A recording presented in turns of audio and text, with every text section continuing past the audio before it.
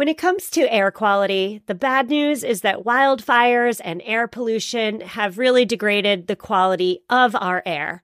But the good news is that we're all realizing that the quality of our air, and particularly the quality of our indoor air, is really darn important. I'm so excited to tell you about Puro Air because in 30 minutes, this device will remove allergens, dust, smoke, and gases from your room. It uses a stronger type of filter called a HEPA 14, and it filters pollutants at a microscopic level. I keep my Puro Air running upstairs where the bedrooms are all night. I love that it's quiet. Cleaner air just hits different, doesn't it? Check out everything Puro Air has to offer at getpuroair.com. That's GETPUROAIR.com. One more time for the people in the back, getpuroair.com. Well, hello there and welcome back. My name is Stephanie Seferian and you are listening to a bonus episode of the Sustainable Minimalist Podcast. This is the first episode in a 5-episode series that highlights podcast listeners just like you. Usually on this show, I interview authors and bloggers and entrepreneurs and other thought leaders on topics related to sustainability and minimalism.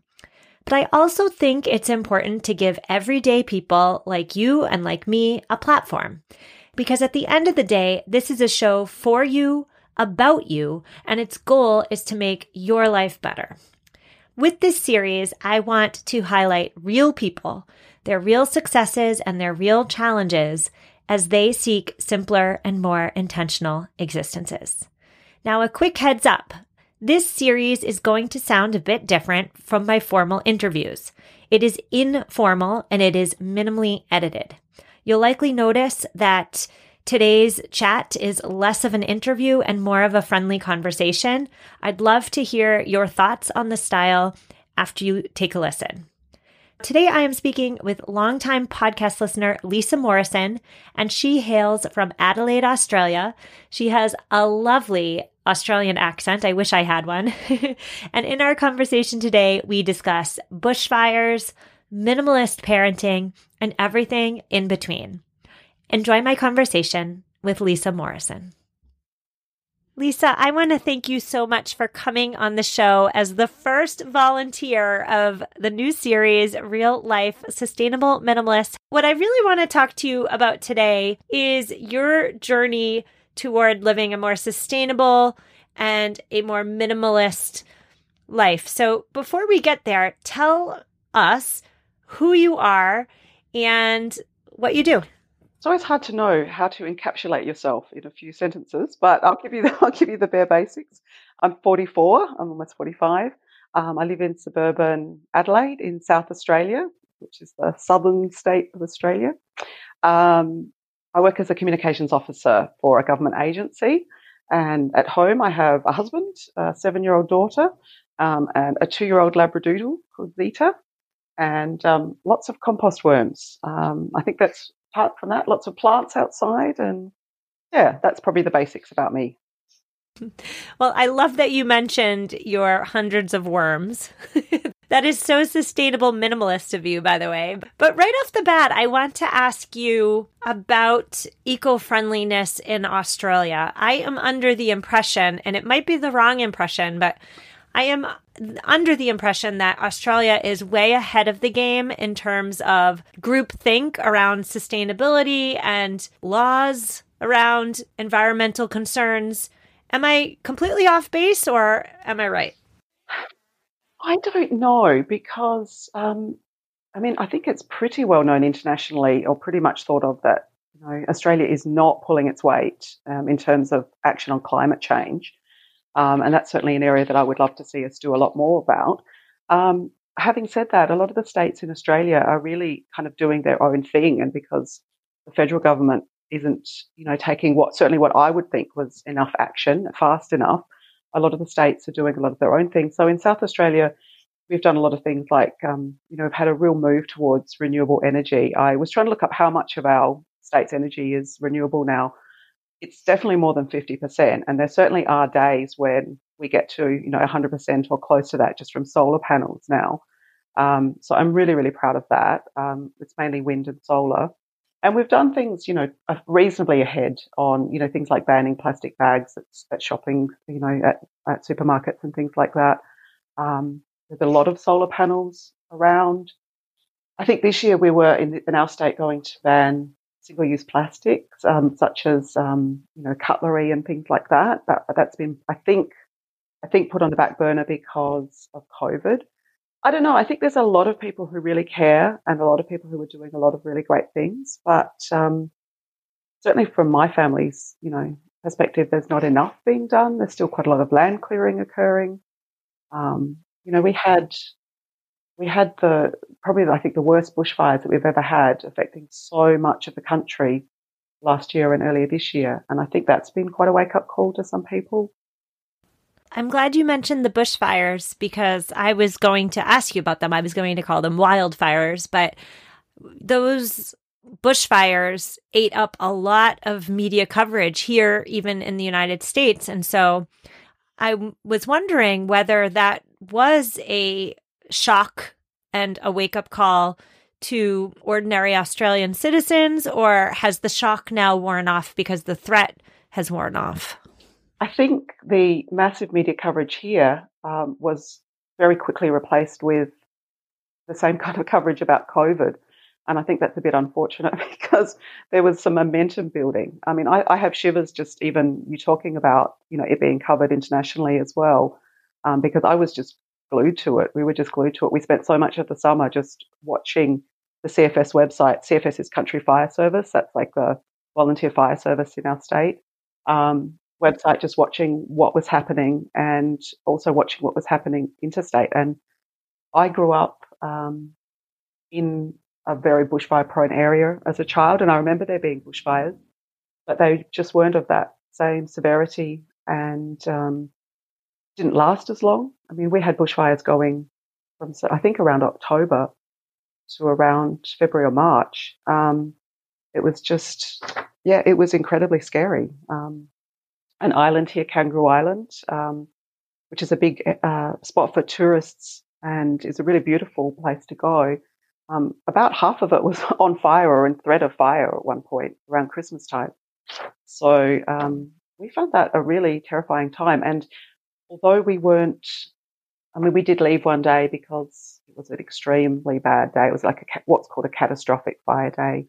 We did leave and go to another place because we were in a place there are, a reasonable amount of trees around and a couple of conservation parks that are very heavily forested.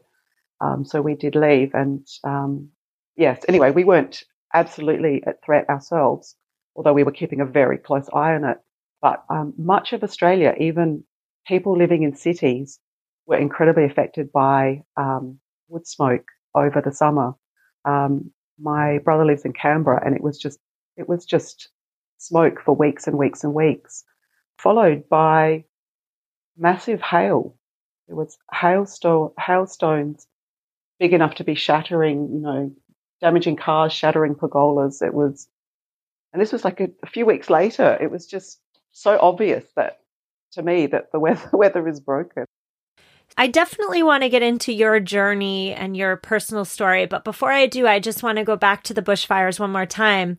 Has there been any substantial change since the threat that leads you to be hopeful? Or is it simply we're on to the next problem, which of course is COVID, and the bushfires are a thing of the past? Yeah, I can only give my impressions of it. There's probably lots going on in the background that I'm not aware of, but there was, I think it might be a royal commission. Anyway, there was some big investigation into the causes of it, and they were pretty clearly multi-factor causes, but climate change was named as a very significant one.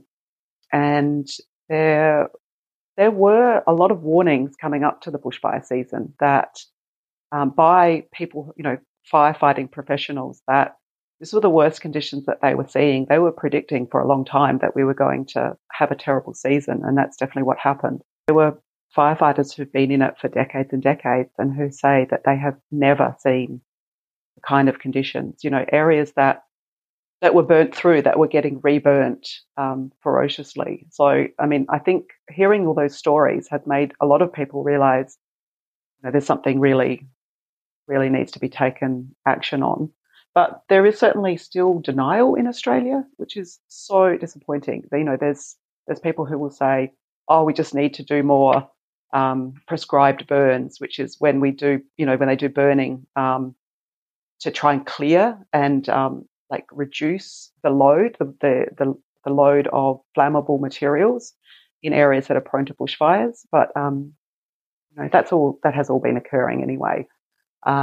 So there's some people who won't put it down to that. And the tricky thing is with climate change that you can never say one event is climate change. But when you see, we've had the hottest, I think every year almost is the hottest year again in Australia. I know that you have been on this sustainability journey long before bushfires.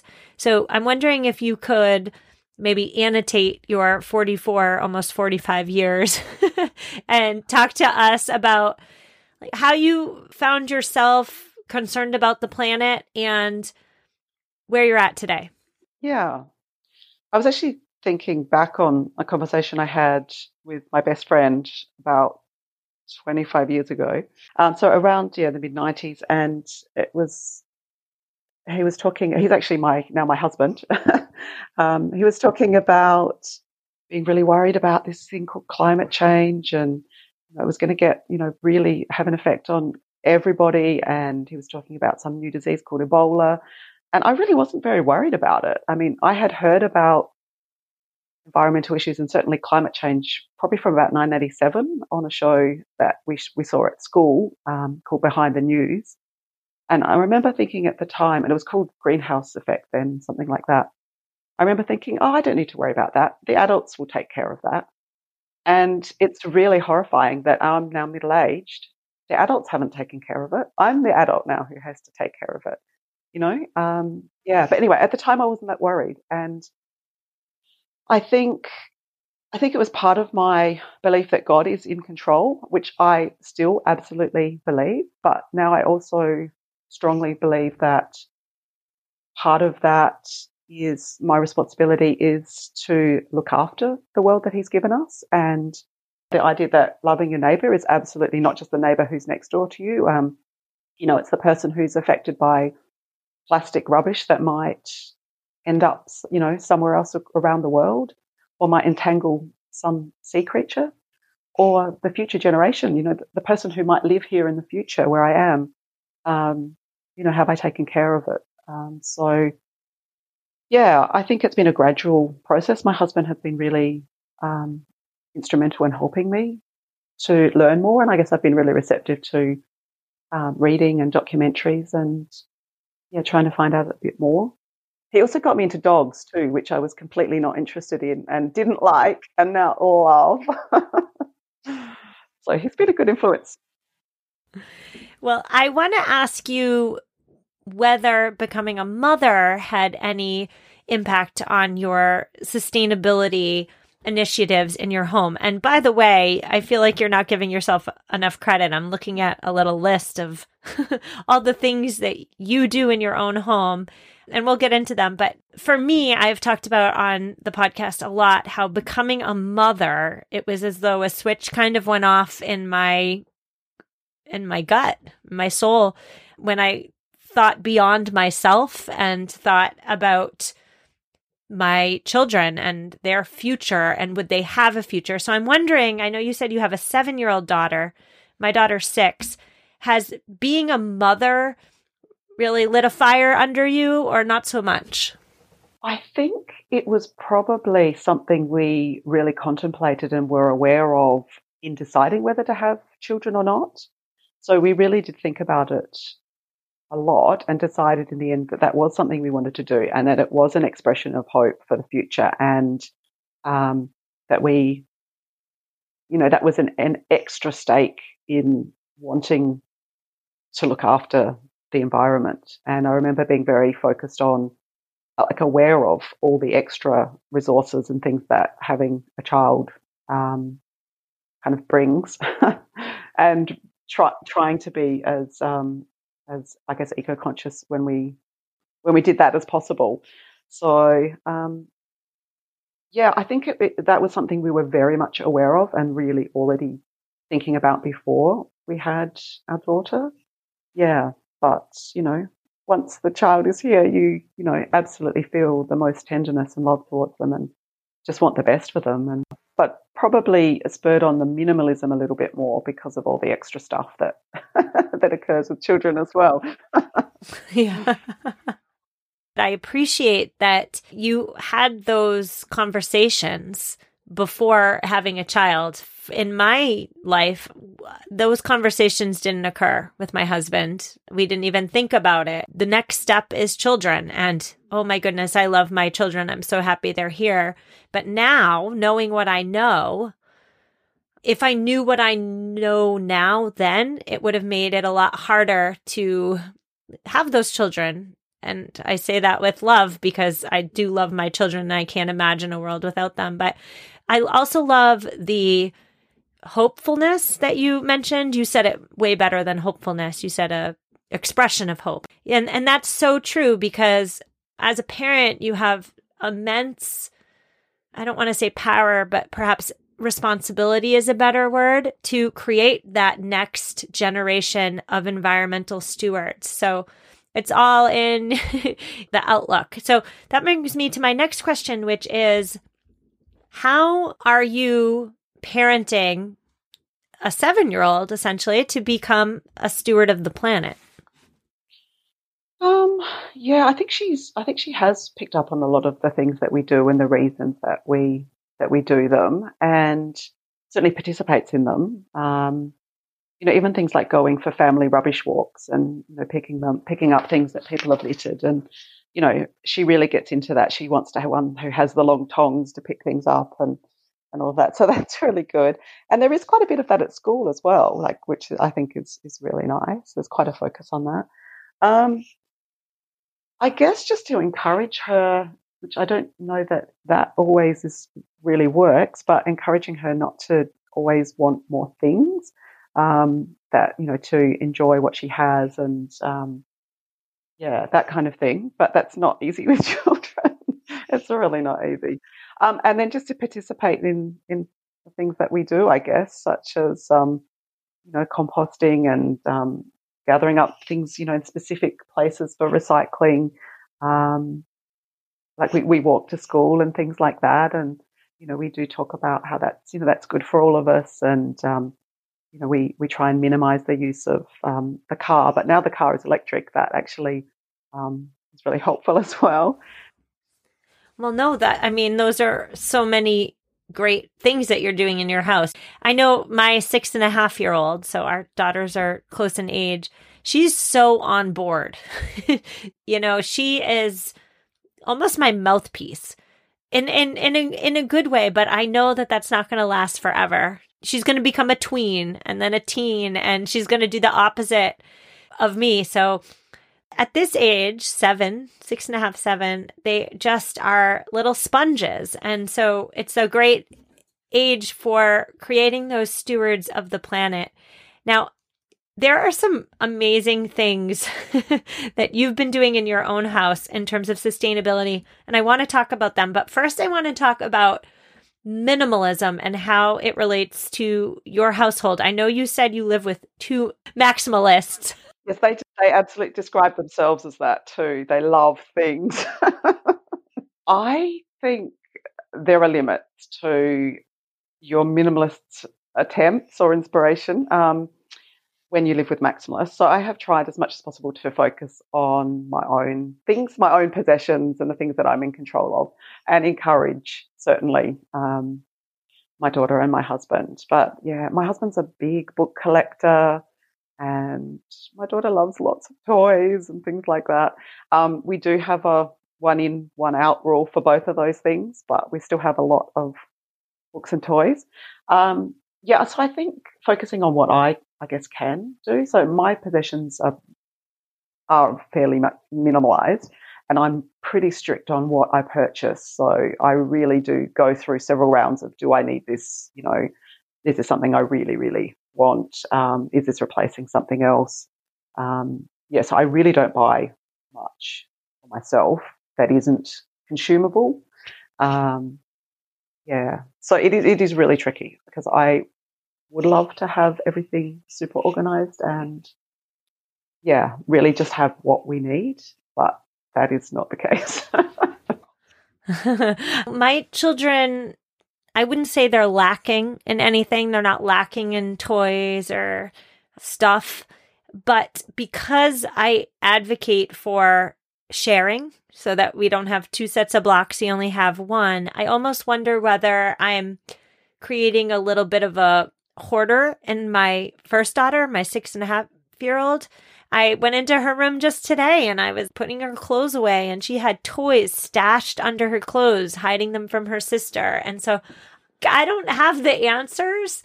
It's no shock to anybody that minimalist or low waste even parenting is really darn hard. So if anybody has the answers, please reach out.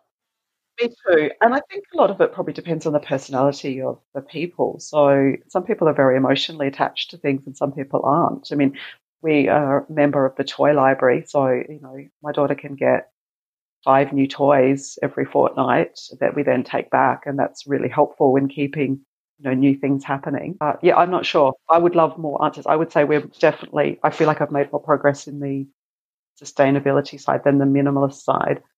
But I think they both connect at the point of, as I said, probably being strict on what I purchase and trying to purchase secondhand wherever possible, and being members of groups where I can donate things to people who actually want it. So somebody who's actually looking for that kind of item, and the same where we can benefit from borrowing or acquiring items from people who don't need them. So being part of some of those local groups, I think, is helpful in not, for me, not accumulating too much stuff of my own. I want to ask you, what have been your biggest successes in terms of sustainability and or minimalism, and what are you still struggling with? So you choose what you want to answer first, and I'm here for all of it. Well, there's actually a show that was on in Australia, Fight for Planet A, recently on the Australian Broadcasting Corporation, and it was different shows on reducing energy in like your household energy, and then also focusing on transport and food. And so I actually think we have focused on a lot of those areas, as our household, as well as waste. And there was also a great show here in Australia called The War on Waste, and that was very inspiring for me. So I would say that our successes fit into those kind of areas. So energy use. So we've had renewable energy at our house for about 18 years. So when we found out that you pay a little extra on your energy bill, and then that would be paid for to buy that from renewable sources, I think that's been a really, really great thing, as well as just what's been going on in South Australia in general. As well as that, we've reduced our waste a lot in recent years. We only need to put our landfill waste bin out several times a year now. And that's something that every household, has this one big bin. I think I've translated it correctly, 37 gallons. So that's about 140 litre capacity. So most households fill that every week. So we've really got that down, which has been great. And I think the other ones are probably in transport. So we've always only been a one-car family, and we've been really trying to walk more and live more in our local community. So rather than, thinking about which dentist do I want to go to, we've been going, okay, there's a dentist down the road. That's the one we're going to. So just trying to get around much more locally has been really good. I mentioned getting an electric car. So for those journeys that we do need to take a car, I think we've been really successful in that, because that reduces our emissions enormously. And probably in food as well. So we're a vegetarian household, and we buy organic and local as much as possible. We also grow some of our own stuff, so mainly just herbs. I haven't had enormous success with other things. And also in the food, certainly pre-COVID, I was doing a lot of shopping where I was buying from bulk and just buying really fresh things. I still do that, and trying to minimize packaging. I think that's been really challenging recently, because it's really not okay to just be turning up with your own bags when people in shops don't want to touch those kinds of things. And you're trying to minimize your shop visits and that. But up until that, I think we were doing really well in that. Probably, did you say a challenge as well? Yeah. What are you still struggling with?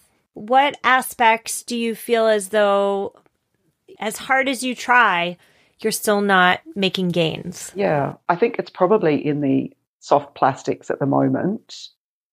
It's really hard to go shopping without bringing home some soft plastics. The other thing is probably recycling. We still are recycling a lot.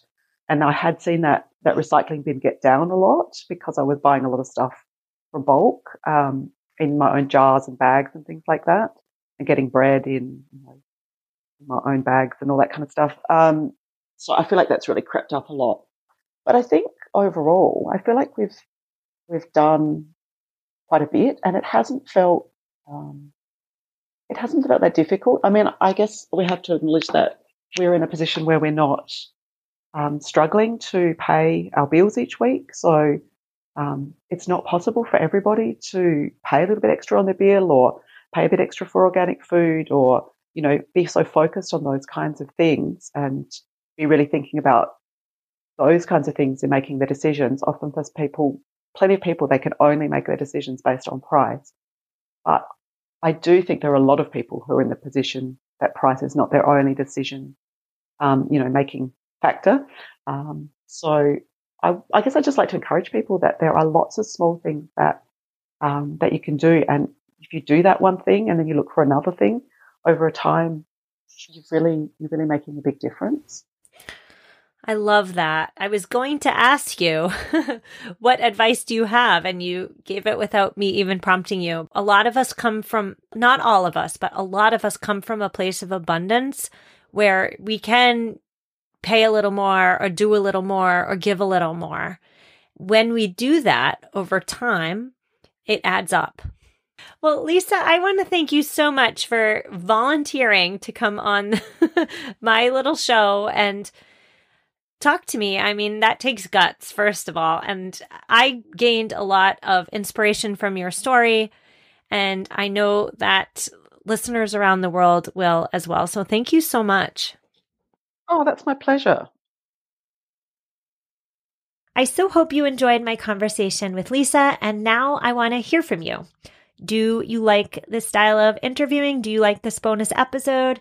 Do you want to hear more, or do you absolutely hate everything about it? Be honest either way so that I can tweak my approach to best serve you.